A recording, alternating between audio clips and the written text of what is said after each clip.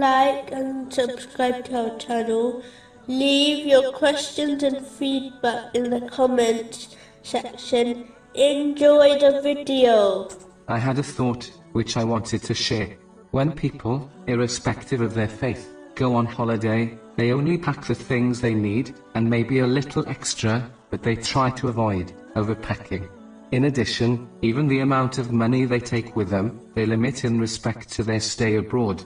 When they arrive, they often stay in a hotel, which usually has the main necessities of living, with a few extras, without going overboard.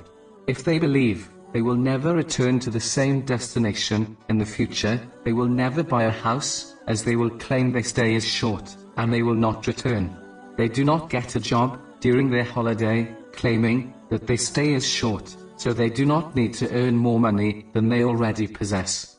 They do not get married, nor have children, claiming the holiday destination is not their homeland, where they would get married and have children.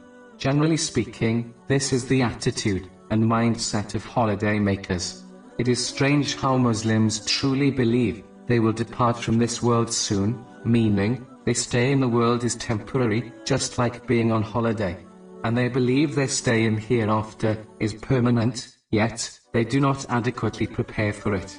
If they truly realized the short time they have, just like being on holiday, they would not dedicate too much effort on their homes, and be content with a simple home, just like the traveler who was content with a simple hotel. So in reality, this world is like the holiday destination in the example, yet Muslims do not treat it like one. Instead, they dedicate the majority of their efforts in beautifying their world, while neglecting the eternal hereafter. It is sometimes hard to believe, some Muslims actually believe in the permanent hereafter, when one observes the amount of effort they dedicate to the temporal world.